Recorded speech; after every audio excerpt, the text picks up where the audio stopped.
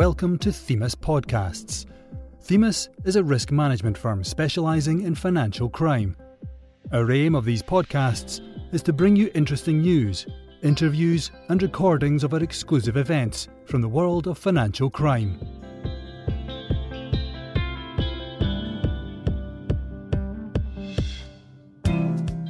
Survival Financial Inclusion.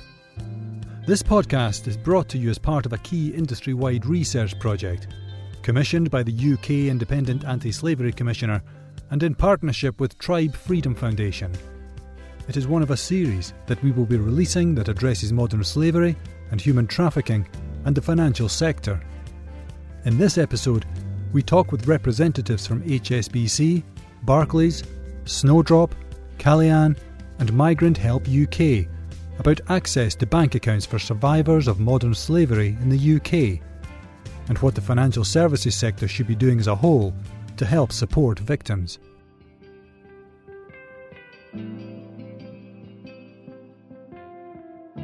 Hello everyone, and thank you all so much for joining us today.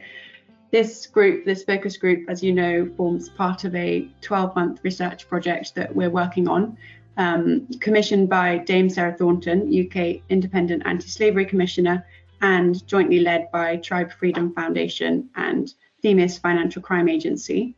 The report, A Call to Action for the Financial Sector, is working to improve understanding of how the financial sector can help to mitigate the risks of modern slavery and human trafficking. And also we're aiming to bring together practical steps that financial institutions can take to help tackle modern slavery. So in this session in particular, we're looking at the role of survivor financial inclusion initiatives in the prevention of modern slavery. And our goal for the focus group is to help facilitate discussion between kind of key industry leaders, further inform our research, and as I said, help engage the most relevant actors in our work to provide examples of best practice and set an example for the wider financial industry. So before we kick off with some of our key questions for discussion, I'd like to introduce our speakers. We've got Lara, Kat, Lou, Avril and Sam, and I will invite you all to give us a brief introduction on who you are, what you do, who you're working for, and how you're involved in helping to promote survivor financial inclusion.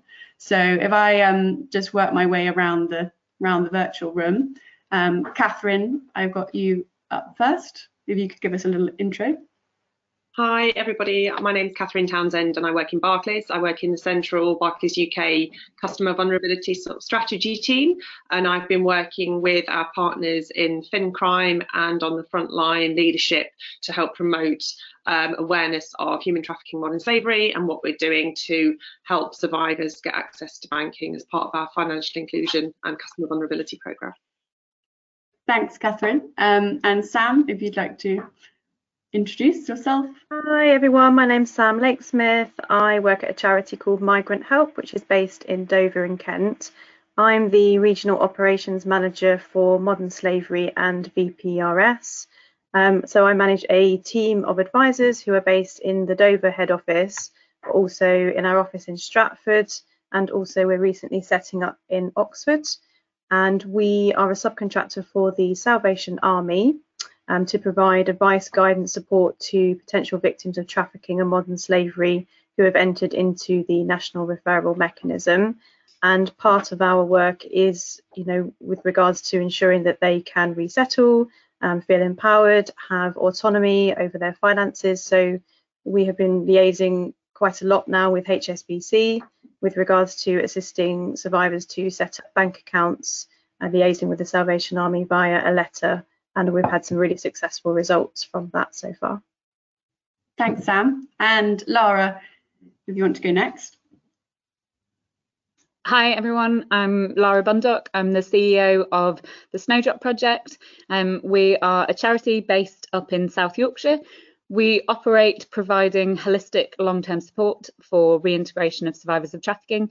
We work outside of the NRM, so our referrals usually come from NRM providers for people who are about to exit and need ongoing support in order to reintegrate into the community and set up lives going forwards. So a big part of what we do, particularly within casework, is looking at that long-term sustainability in terms of finances, and part of that includes looking at setting up bank accounts for people. Thanks, Lara. And Lou, if you want to go next.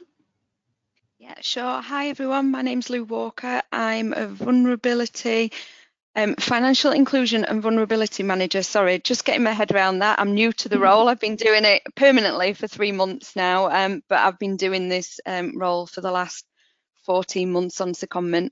I have helped set up and promote the Survivor Bank service that we offer within HSBC, working with Migrant Help, the Salvation Army, Callian and Snowdrop too, all to be able to offer their clients bank accounts.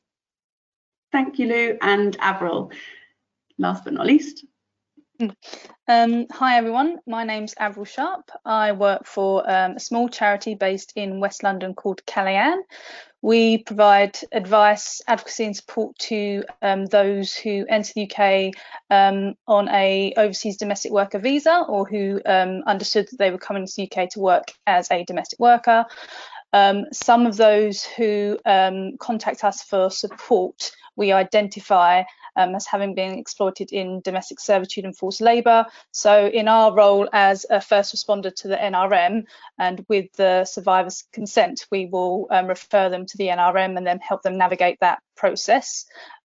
Similar to the other NGOs on the call, we provide long-term holistic support, and as part of that, we have accompanied many of our clients down the high street without success to try and open bank accounts. So I think it was, Lou, you might need to confirm this for me, but maybe in 2018 is when Callian was first introduced to HSBC and Lou and her team at Bishopsgate in central London, and we are really pleased to have been able to accompany a number of those workers or survivors that we have supported to be able to successfully open bank accounts. Thank you so much, Avril.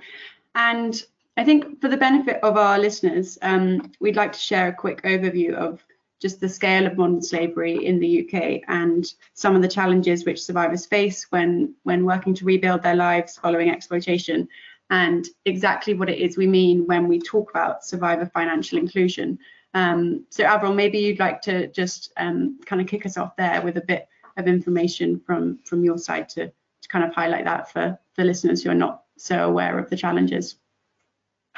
Of course. So beginning maybe with the scale, government statistics from 2019 show that there were 10,627 potential victims of slavery identified in 2019. I've taken that figure from end of year statistics for victims who provided their consent and entered into the National Referral Mechanism, which is the UK's framework for identifying and providing support to survivors.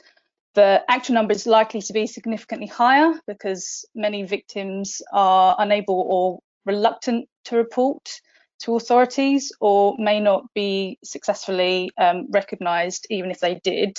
The latest estimates that I've found have come from the Global Slavery Index in 2018 that says that there are 136,000 people living in modern slavery in the UK. Now, many of these survivors are excluded from financial services due to barriers they face in opening a bank account. They often get turned away due to a lack of documentation, which has been confiscated by those who have been exploiting them. For many survivors, they only have a piece of paper which is issued to them by the Home Office, which says that their case is being considered under the NRM. Other barriers include not being able to provide proof of address because they have no bills in their name, and in some cases can't disclose their address if they're in temporary accommodation, maybe sofa surfing amongst friends, or in some cases accommodated in a safe house as well. So that's just a kind of brief overview. Thanks, thank you, Avril. And yeah, I mean, it's clear that the scale of modern slavery across the UK is huge and also widely underestimated. That's actually something that we've found in some of our research that we've been doing, polling financial industry employees, is just how much that the number of people that are in modern slavery is underestimated. So it's great to kind of highlight that. And thank you for kind of giving us a little introduction there. And I think, Sam, if you could give us an insight into your experience working with survivors and how you think financial inclusion can help survivors to regain independence, and the kind of importance of it there. Yeah, of course. I think I'd probably like to start with a little case study, actually. It was one I thought of yesterday. I think I did one of the first appointments at HSBC, which was down in Dover, with one of our clients. And I went there sort of thinking it would take an hour or so, you know, sort of blotted that out in my diary, thinking it might take some time to get things sorted. We went there, and actually the appointment took about 20 minutes in total, which I thought was fantastic, obviously for the client and obviously for us as well, to kind of know in terms of capacity how much we need, in terms of how much time it takes. Also, they gave the client a little welcome bag as well to HSBC, which I thought was really nice. And, you know, offered to that client that if they needed any further support with the account once it was opened, once they'd received the card and the PIN number, that they would be happy, you know, for that person to just drop in as and when. And I think for me, the moment that I realised how important this was to survivors was when the card actually arrived, and he actually said to me, "Oh, is this for me? Do I keep this?"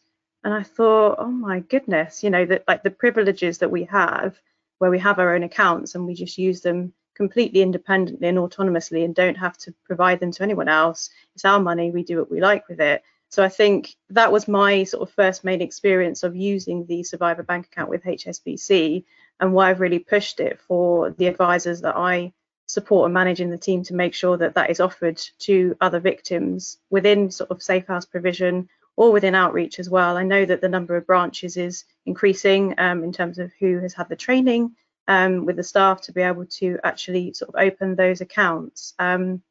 So I think just from an empowerment point of view, and to kind of feel almost an identity back as well, you know, this is my card, this belongs to me, and this is my money, and I can access it, you know, whenever I want and however I want to. I think it's so important to have that kind of future for them, and to hopefully prevent re-exploitation as well if they kind of learn about their finances and how to budget. Absolutely. Yeah, and it's so powerful to hear how that case study, how, you know, just the act of being given a card is such a monumental occasion, when for other people it would seem like such a kind of everyday occurrence. So yeah, really helpful to see that. And Lara, I would be great to hear from you as well, just briefly on your understanding of the importance of financial inclusion for survivors and the role that it can play in their long-term recovery. I don't know if there's actually much I can add to what they've both said, but exactly as Sam's basically explained, the importance of having a bank account means that people have, it sounds really simple, have a place to put their money. So one of the issues that we see long term, because we do have people who come to us after the NRM who haven't been able to set up a bank account. That's often if they've been asylum seekers or things that had those kind of experiences during the NRM, and difficulties that we previously found were they got caught in a catch-22, particularly if they were setting up new benefits, and the benefits wouldn't be given to them unless they had a bank account, but the bank account couldn't be opened unless they already had the benefits starting. And so they get caught in, as I explained, a catch-22 where they can't receive the money even though they're entitled to the money, which then means people become very vulnerable to being targeted by further exploitation or loan sharks, or just simply taking advantage of people. And if they don't have somewhere to put the money, again, they may have some cash from different circumstances. Again, we've found that people start doing cash in hand jobs, but then that becomes risky of just having that cash in their house. And again, it makes them vulnerable to people saying, oh, I'll help you with this, or you can pay for this, rather than actually having it in a secure location. And so being able to access that very easily without barriers is really important, and reducing the length of time that it takes for people to be actually able to set that up as well reduces the chance that people are going to be retargeted for exploitation. Avril, I saw there was something you would like to add there.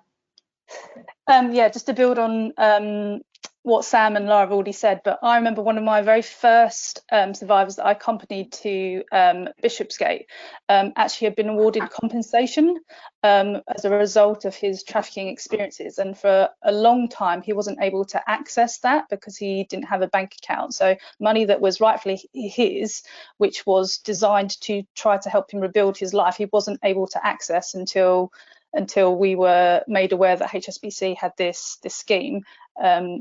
So just another thing that I wanted to flag as well, why it's so important for survivors to be able to access financial services. Absolutely, absolutely. And I think that kind of leads us on really nicely to look at the work that you're doing, Lou, and to hear a bit of an overview of the way that you've set up the HSBC Survivor Bank account and how you are supporting survivors to access financial services in the UK. Okay, thank you. Thank you guys for all that pre-introduction. So I guess ultimately we are providing basic bank accounts to survivors. And along with that, as Sam mentioned and as Avril mentioned as well, we do also provide some banking support. So the way that we provide the account is by using a letter. The individuals that are working with the charities are provided a letter to confirm that they are under their care, they're in the NRM, or they're in Snowdrop's case on the other side now, and that they provide us a name, address, and just bring the letter in, accompanied by the support worker and their ID.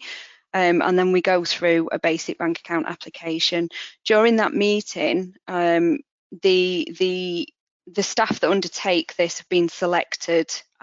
We've got champions in each of our branches. We've currently got 41 branches live with this, and we have a minimum of 3 champions in each branch that are specially trained, probably not the right word, but are targeted to be able to give these people the time and the information that they want, and however they want to play the meeting. As Sam said, she was given an expectation of an hour, because that's what we put out there. As it depends, each person's different, and we exceeded expectations because we did it within 20 minutes. But some people can be longer, some can be, it depends what questions they've got. And then at the end of it, they're given their account number straight away. But we also do a bit of a banking session with them, so that they understand we're there to help, but also go through the basics of banking, what a direct debit standing order is, things like that, so that they have an idea of even how to start out with the bank account. We have created now a basic banking guide, which is now available on our website, but also will be given in paper form to the survivors as well, so they can take that away. And I also know that then they'll carry on working with their support workers to help them understand further how to budget and things like that. The great story that Sam talked about there is one that always makes me feel quite teary, because it is the first one that when we sent Dover live, they were the first one to come back with the feedback to say this has happened, and it's the story that always sticks in my mind. But what was so great about it was what we were trying to achieve. We are opening bank accounts, but the relationship that we've established is the key. If we'd have not gone about that in the right way, that individual wouldn't have felt that he could have come back in and asked us any questions. Or, we've had others that call in every week just to say hi, because they can now and they feel confident enough to do it. And I think that's amazing, that they've gone from being in this life to then move to being scared of everything, to then moving on, getting a job and etc. So, yeah. Yeah, absolutely. And it's oh, sorry, carry on, do. Right. No, you carry on.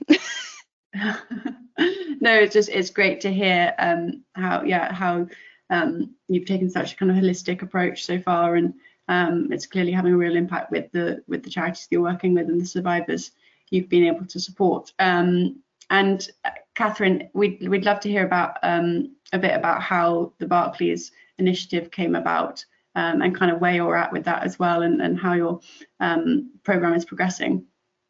Sure. So when I look back on my notes ahead of this call, I was reflecting on how long this sort of ambition to address this really important issue has been going on. I think it was back in 2017 that we first started working with Stop the Traffic to understand some of the issues and see what we could do in this space, long before sort of the FAST programme and survivor banking became part of our operation.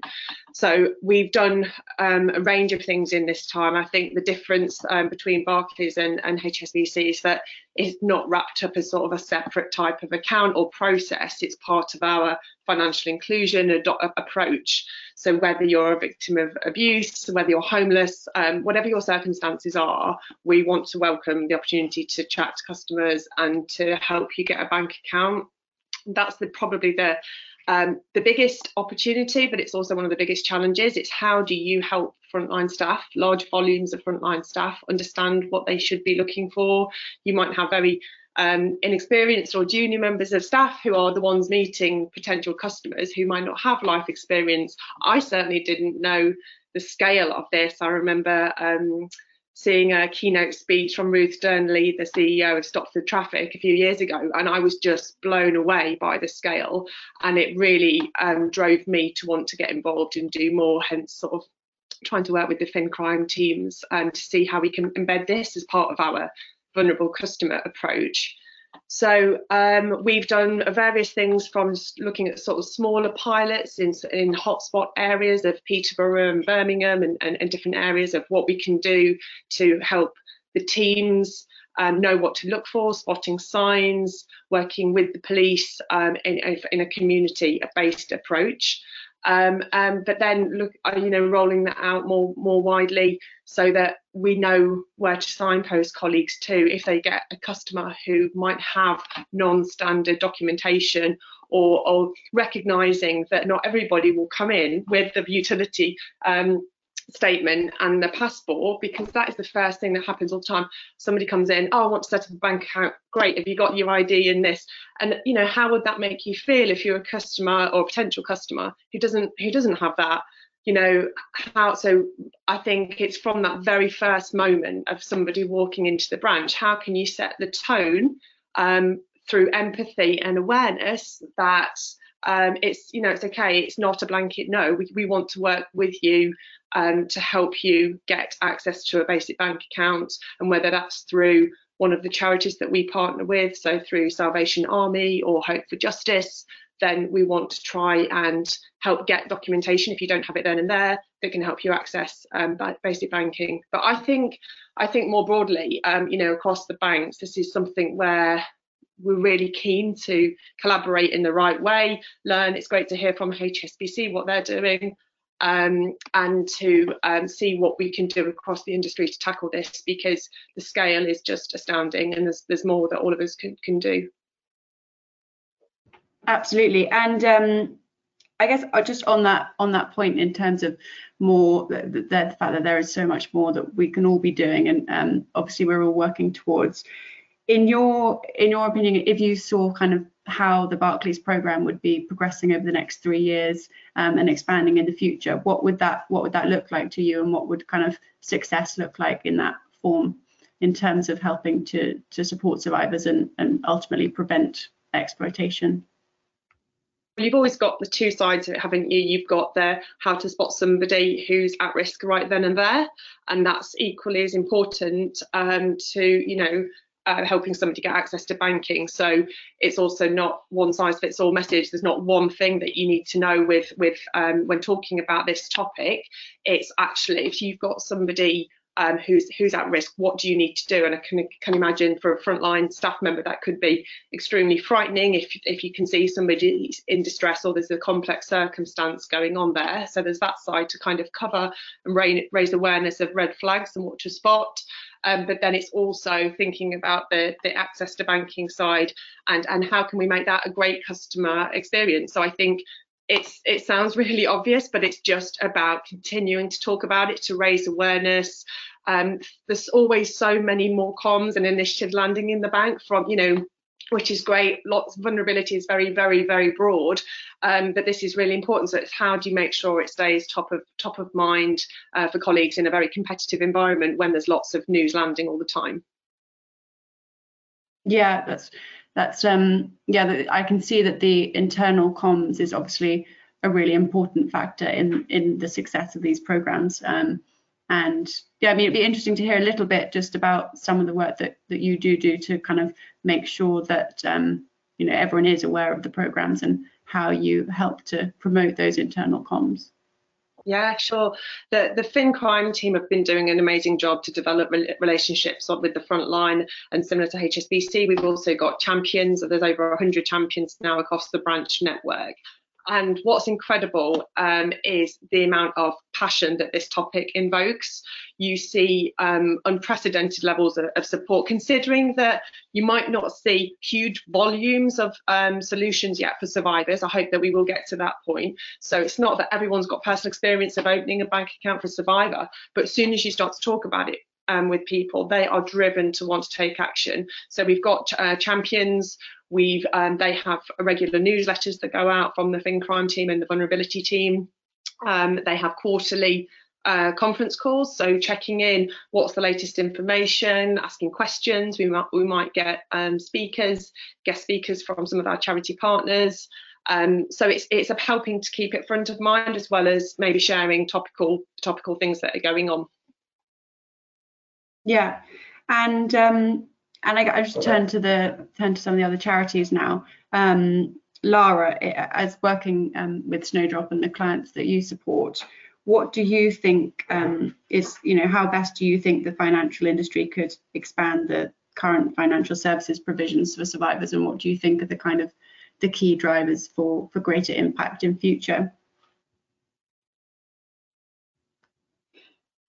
I think one of the major things is that other banks can learn from the examples that have already been set by the two that we just heard about, because the more banks that have that accessibility and that ability and that understanding, both in terms of financial inclusion for helping people to access bank accounts, but I think there's a hand-in-hand approach of the more that people become aware of financial inclusion for survivors who are recovering, you also then have the same effect of bringing more awareness to looking out for signs and indicators that somebody may also be being trafficked, and that the person with them trying to set up a bank account may be exploiting them for that. And I think bringing financial inclusion into the topics of a number of different banks helps to bring that level of awareness, and there is a real need for that, because I think bank accounts are one of the major ways that people do find of exploiting people. And it may be a secondary exploitation. They may be exploiting them for one purpose, and then also using banks to exploit them for financial exploitation in a different way as well. So I think where banks can get involved, there's a both and part of that. I think really understanding, kind of as this podcast is demonstrating, but that by bringing in financial inclusion into the long-term planning for survivors really does also help to reduce re-exploitation, and that's also really important to understand.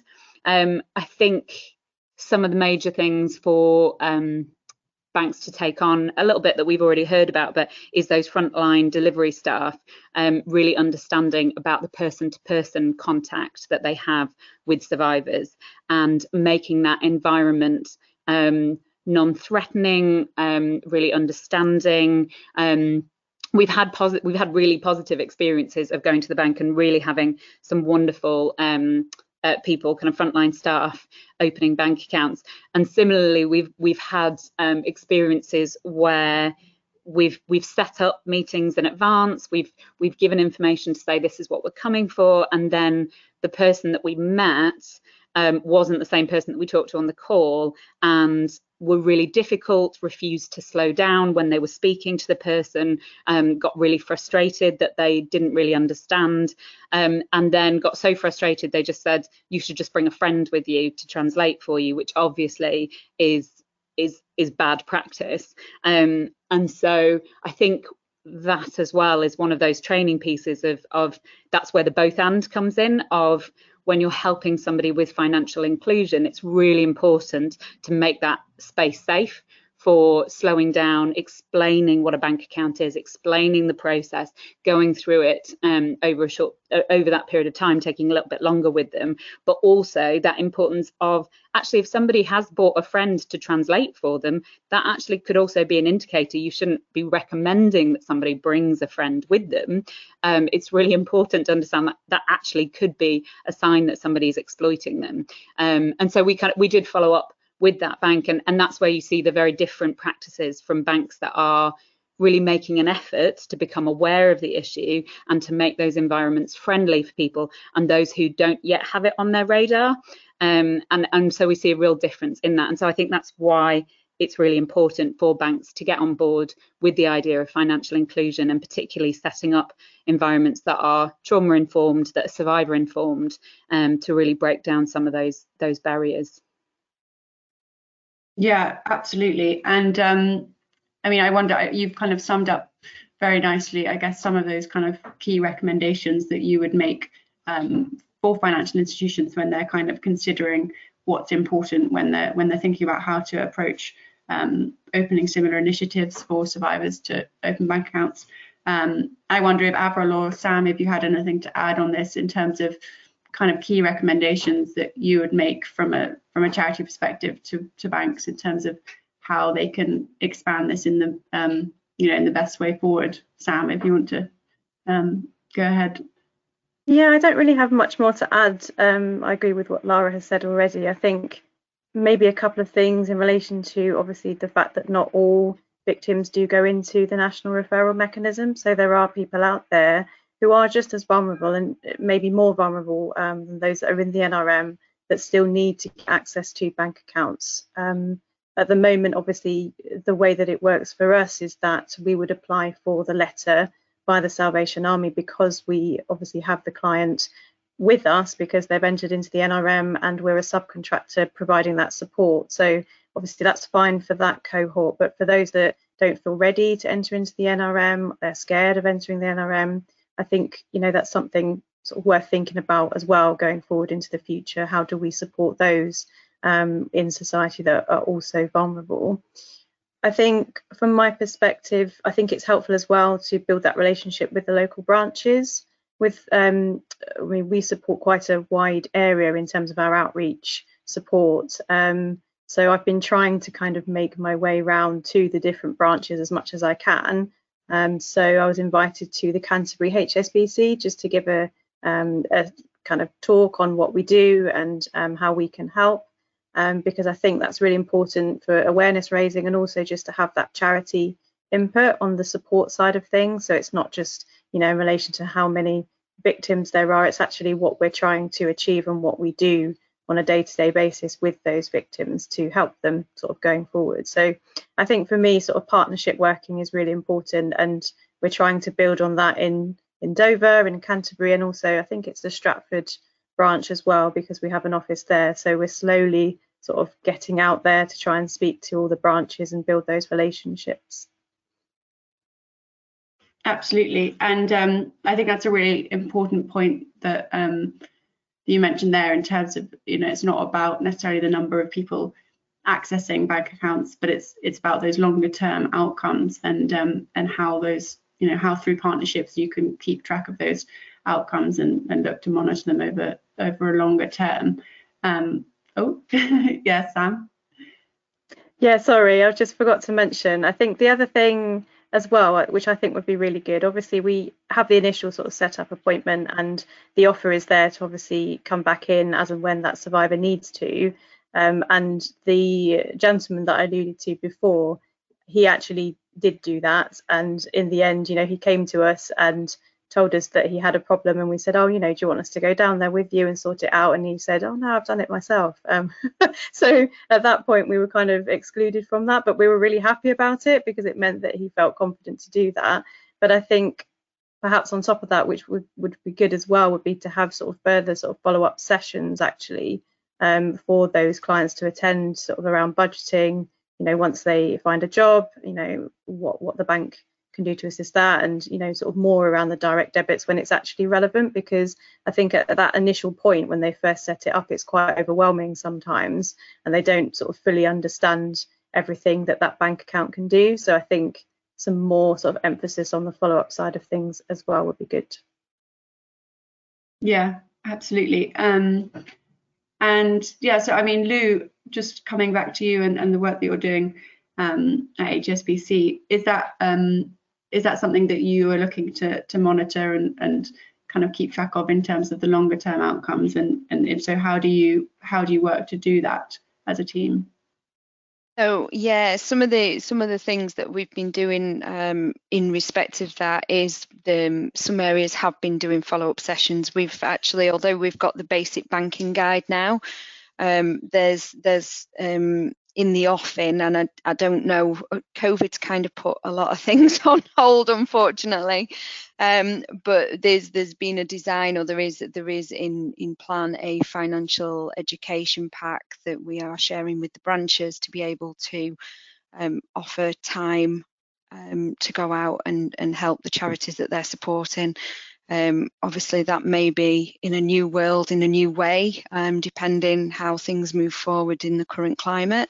But yes, we do have tools, and we are in talks, and we did last October for Anti-Slavery Day, got all the branches involved, got the whole staff across the whole of HSBC joining in, understanding around what we can do and things like the red flags bits and stuff. And what happened was some of the branches that aren't actually part of our champion remit have been starting to help with education and things around banking. So yeah, I like the idea that we could personalise it more for the clients that have been in and opened accounts, rather than just going in to the charities and offering that financial education piece. So yeah, I'll take that away, Sam, and no doubt we can pick up on that separately anyway.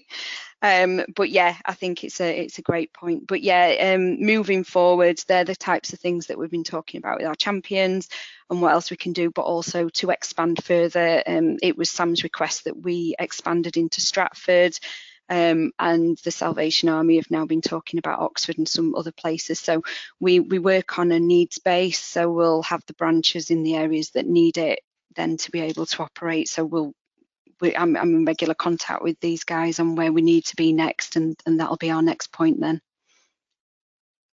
Yeah, and how do you look at measuring the impact of those, of the program on a wider scale and a branch by branch basis? So we currently monitor for how many people they've had through, how many appointments, how many accounts. If I'm honest, we don't have a target or anything set in that. As far as we're concerned, if we help one customer, we've helped a client, we've helped somebody turn their life around. And that's why there's no emphasis on the time when they come in. We just think about, if we say approximately an hour, then we're giving, the caseworkers, etc., a chance to understand. So at the moment, we've opened just over 500 accounts now so far.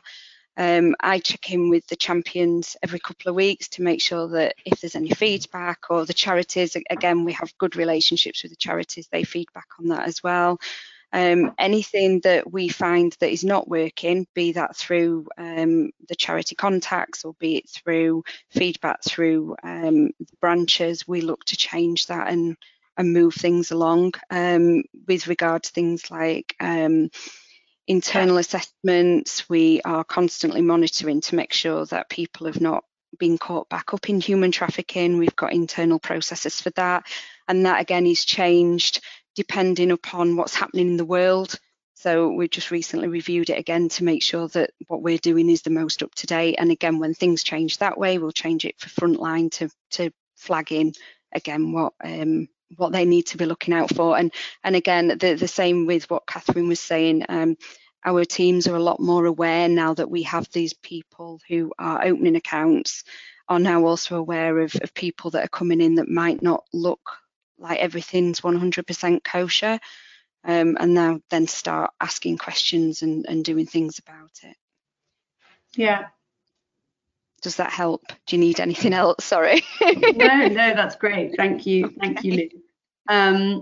And yeah, I mean, I guess I was wondering again from a charity perspective, what what are the kind of the key outcomes that you think, Avril, what are the kind of key outcomes and impacts that these survivor inclusion programs can have on a survivor, and how do you kind of help to support a survivor through that process and through a longer term program for recovery? So one of the things that we champion at Calayan is for survivors to try and keep themselves safe. So one of the things that we will assist them to do is to a number of our survivors, they receive their statements through the post to Calayan. So we will encourage them to come and check their posts and review their bank statements and make sure that everything is correct. So similarly with having a contract of employment, some people have never had their work formalised before, so it's a kind of case of reviewing their documents, making sure they're understanding what they might have signed up to with a contract of employment, making sure that their wages are being deposited when they knowing when they can expect their wages, whether it be weekly or monthly, and helping them to budget for that as well. So that's one of the things that we do. That is, I mean, it's kind of, as I said earlier, Calayan doesn't really provide a kind of fixed term for support. So people may come, we support survivors, and then it might be that they feel confident enough, but then maybe later down the line they come across an issue, and they're always welcome to come back into contact with us. But I think just to kind of repeat the comment that I think Sam made earlier, that having those strong partnerships with banks mean that when issues do arise, or if we've got any concerns, I think it goes both ways. I know that HSBC, they monitor for safeguarding purposes, and also we can flag from our side if we've got concerns as well. Absolutely. Yeah, and in your perspective, what does a really successful financial inclusion program for a bank look like? I guess again, kind of just echoing some of the kind of earlier comments, the whole process can be really life-changing for survivors. Walking into a bank and not being turned away. I have been, prior to HSBC developing their scheme, I have spent whole days trying to open accounts for people who, for circumstances beyond their control, don't have the requisite documents. And despite Calayan advocating on behalf of the survivor, still being turned away, and the impact of that can be hugely, hugely damaging. And in some cases can result in people thinking that they have no other option and can be at risk of being re-exploited. So I guess just the best practice that's been demonstrated by HSBC so far in kind of creating an environment in which survivors can walk into a branch and be given a safe space in which to ask questions about how an account might work. For some of our clients, this is the first time they've ever had a bank account. They've never had one in their home country. So the whole idea of having money kind of no longer working cash in hand and having money deposited into an account, knowing how chip and PIN operates, all of those sorts of things that we take for granted that people just know how to operate. Given that time to survivors in branch is really life-changing. And then, as Sam said, I've also been there when people have received their post and have received their card, and then they have to sign on the signature strip on the back. All of that stuff, it's I don't think the financial sector should underestimate the impact of all of those things. Yeah, absolutely. And I guess I mean, it's clear. Obviously, we're all aware of the huge impact which can be had through these initiatives, and it's been amazing to hear from you, Avril, and Sam and Lara, just some sort of practical examples of people who have gone through this and have had the benefited from the impact of this. And I think the kind of question is now is for the financial industry, who are the key players in the organisations that we see and in the sector that can really lead this. And Catherine, I wondered if perhaps you could give us a bit of an insight into your opinions on this and who you think those key players are that can really help to drive this forwards. Well, I think as this podcast has shown, collaboration is key. Collaboration internally with your, controls partners, fraud and fin crime in terms of your policies. It's about engaging training teams. It's engaging frontline leadership. So there's a whole need to bring the whole organisation on board with this. We've been really keen on getting senior leaders, whether they're outside of the front line or across the bank, involved in this, and a really strong, passionate internal senior advocate can be helpful, just to have a top down and bottom up approach. I mean, that goes without saying for lots of initiatives, but we've definitely done that with this and it's worked. And we see really strong levels of engagement on this topic and a keenness to support. Hence why we got involved with the UN's Finance Against Slavery and Trafficking initiative last November and hosted their launch event with the UN in New York.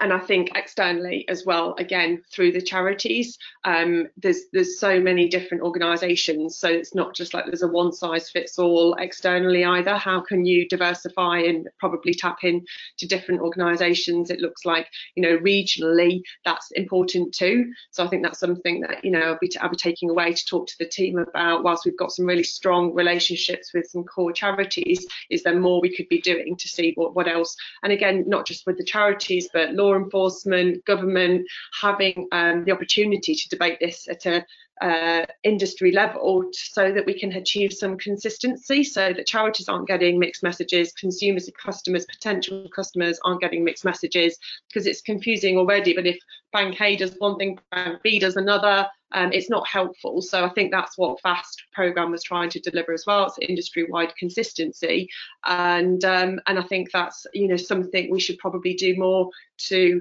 promote through the charities. That yes, come to Barclays, we're here to support you. It's not a named account. Just come and talk to us. We'd welcome the chance to work with you based on your needs. But also, how do we promote this to customers? There might be people who are not coming through the formal channels and are just trying to do some research. How can we show them that we're open for business and welcome them as well if you're not coming through the charity route? Absolutely, and I think that's so important. I know you mentioned earlier about how you see this very much as part of a whole vulnerability approach and a wider accessibility program. And I think that clearly building sort of resilient communities and helping to reduce wider vulnerabilities around financial inclusion for members of the community that aren't necessarily victims of trafficking or slavery, but may well be vulnerable to exploitation. It's so important to have that full approach. And the important thing is as well, vulnerabilities don't exist in isolation. If you're vulnerable in one way, doesn't mean to say you're not vulnerable in another. Often there's a huge degree of overlap with these things as well, which actually just brings me on to a final point I wanted to make around building financial health, resilience and capability longer term. So getting the bank account is very much the first step, but actually you'd want to see somebody developing really strong financial health and resilience. How do they grow in their relationship with you to enable and achieve greater independence? And I think that the basic bank account is hopefully just the start. Absolutely, and I'm conscious that we're kind of coming close to an end, but just would love to hear on that point how you have been working across your whole vulnerability program to help vulnerable individuals to build that financial health and what you've been doing there. Yeah, so I mean, very much you've got to look at this holistically. you might have circumstances that happen overnight, you know, hospitalisation, car accident, things that can change your life, or you might come in and through this sort of track where it's very much a longer term thing where you're a survivor and you're coming out of a life stage and need support. So you've got to have a multi sort of pronged approach to this, and access to finances, making payments, transactions is one thing, but then financial health and ensuring that somebody can budget, can live their life, can you know, not just be in a negative cycle of financial vulnerability, but actually trying to be more financially resilient, and is what we're trying to aim for, I would say. So looking at it through a longer term view, and obviously with, you know, the likes of COVID, that's given us another way to look at some of these challenges. You know, income shocks and things like that, you know, it's something that's really important that you can support customers so that they can be more resilient in the longer term. Yeah, yes. And yeah, I mean, just lastly on that point, Lou, I wondered if you had anything to add in terms of, you know, for yourself, who have been the key drivers in the organisation, you know, to really help move these programs forward, and who do you think, you know, who do we think that we need to kind of ignite, so to speak, to help within other organisations? To be fair, I think most of mine, I was just making notes as Catherine was talking there. I think we've probably got the same. It's the same areas. You've got to engage compliance and risk. You've got to know what our risk appetite there is, and what we're willing to do, be able to do, you know, in some cases. But I think I do think that the key in this is senior leadership. There was no doubt that when Vanessa started the journey in 2018, the pushback was with compliance, risk, financial crime. They were the things we needed to look to mitigate. Once we'd all sat down the table, did the proposal, got the CEO and the leadership team on board, it's the right thing to do. And once people can see past that stage, you're absolutely winning if you've got your senior leadership team on board. And I think, again, the same for HSBC, as I'm sure these ladies will agree, is that the passion and the enthusiasm from the staff of just wanting to help it always astounds me, but it never stops amazing me on how much they just want to make a difference. And I think that makes it so much easier to do this job when you've already got people that just say, what am I doing? How can I help? Bring it on. And I would say that they are the key players across any organisation to help move this forward. Amazing. Yeah, and clearly, again, that comes back to that case around awareness, and just, you know, making sure that everyone in the organisation is aware and understands the importance of these programs. Well, I mean, yeah, thank you again so much, everyone, for joining us. I think the final thing that we wanted to do was just to go around and see what everyone had, if they had one message or call to action for the financial industry to help build stronger, more financially healthy and resilient communities, and to support survivors. What would it be, and what would your recommendations be? So I think if we start with Sam, and then we can go through and just again, if you have anything else that you want to add before we kind of wrap things up, then it'd be great to hear. Of course, I think I've said most of the recommendations that I'd want to say already. I think for me, my job is always to bring it back to the survivors and the support that they need, and sort of looking at the outcomes that we're sort of seeing. So if it's okay, I have a quote from, I think it is that client, actually, the first client, just to kind of bring it home from the support provider perspective, anyway, from Migrant Help. So he actually said to us, I went to the appointment with Sam. We met another lady who asked why I wanted to open the account. I said, so I can have my wages put in when I started working. I found it really good. The lady at the bank completed some things on the computer, and before I knew it, it was all done. The bank account has already benefited me. I'm able to put my wages into the account and go to any shop and pay for things on my card if I don't have cash. I'm really glad I have an account now. So for me, it's just kind of reminding of the positive stories that we already have, from obviously starting our relationships with HSBC and starting to make relationships with Barclays too. And I think it's just to emphasise to continue to work with providers, with the charities, to seeing how best we think that those clients can be supported, because obviously we don't know everything about the finance world. Our expertise is in support, with those clients. So it's about working together. Thanks, Sam. Lara, if you'd like to follow. Yeah, really similar. Just to say to always keep the survivor at the centre of every development and every idea that is created. I think within Snowdrop we're really keen on trauma-informed practice.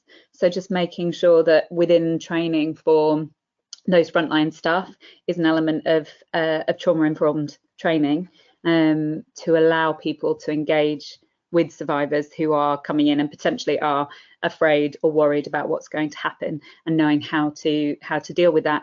And has been mentioned by a number on the call so far, just to say have that long-term view as well.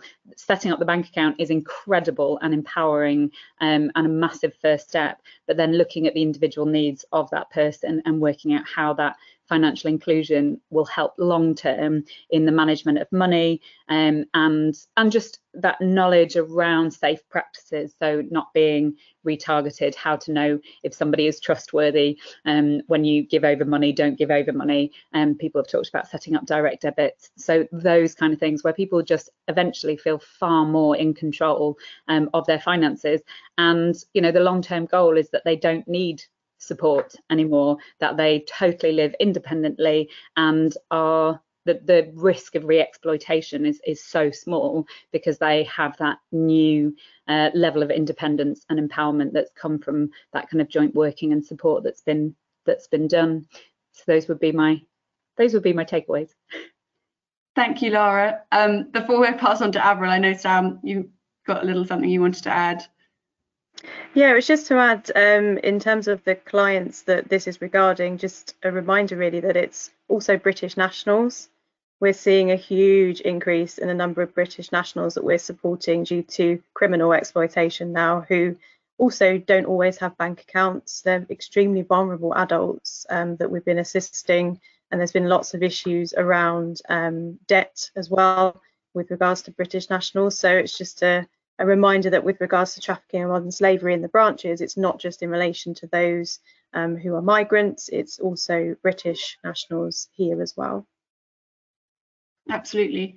And thank you for flagging that. Avril, if you have anything to add? I think if I mean, you mentioned, Lara, about building stronger, resilient communities. So I think one of the great things about HSBC's scheme is that they've kind of adapted to and responded to the fact that survivors as a vulnerable group will have struggled for a very long time to be able to access financial services. Whilst I know this podcast is talking about survivors of slavery, there are other communities out there that are vulnerable. As Catherine mentioned, you might not have one single vulnerability. There may be overlapping ones. And as everyone knows on this call, anyone can become a victim of trafficking through their circumstances. So I think my kind of, if I can only have one ask, it would have to be quite a broad one, to kind of call on the financial sector to be able to be flexible and pragmatic when they respond to people who come into branch and might not be able to meet the requirements through perhaps no kind of fault of their own, just being alert to that. Thank you, Avril. And finally, just Catherine, having made the first sort of steps and started working on these programs, what would you say to other financial institutions that are looking to follow your lead? Just talk about it, keep talking about it, raising awareness in many different ways. start sharing stories. Hearing from survivors is so powerful, and bringing that to life, what it can mean and how to spot the signs, the different ways that this plays out. It's illuminating, and it is also evolving. It's not one sort of thing. We do see changes in the way it plays out, so it's really important to keep looking at what the current trends are, and just keep talking about it and keep raising awareness. Thank you so much. And finally, Lou, if you want to round us up with your call to action to other financial institutions. Again, everything everybody said, but I think what I would feel is that it's probably easy for me to say one or two banks are doing it, so let's have everyone follow suit. It seems an easy line. It's not necessarily that easy to do. Appreciating things like banks' risk appetites and their policies, procedures, and although ourselves and Barclays have got through that, as Catherine says, you need to keep talking, you need to explain to people things that are happening, and that's where things then move forward. If we could do that and people can get through those barriers, it would give us a greater confidence. The public would get a greater confidence of the financial sector, helping us all then to help the survivors move forward. Absolutely. Well, thank you again. Thank you all so much. And I think we've covered a lot of really important ground. And obviously there is many more discussions and conversations to be had. And we're really excited to see where your work goes, and how much of an impact that you've created already. And it'll be great to keep in touch with you all as the programs progress. And yeah, we look forward to speaking again soon. But yeah, thank you for joining us. Thank you. Thank you. Thank you.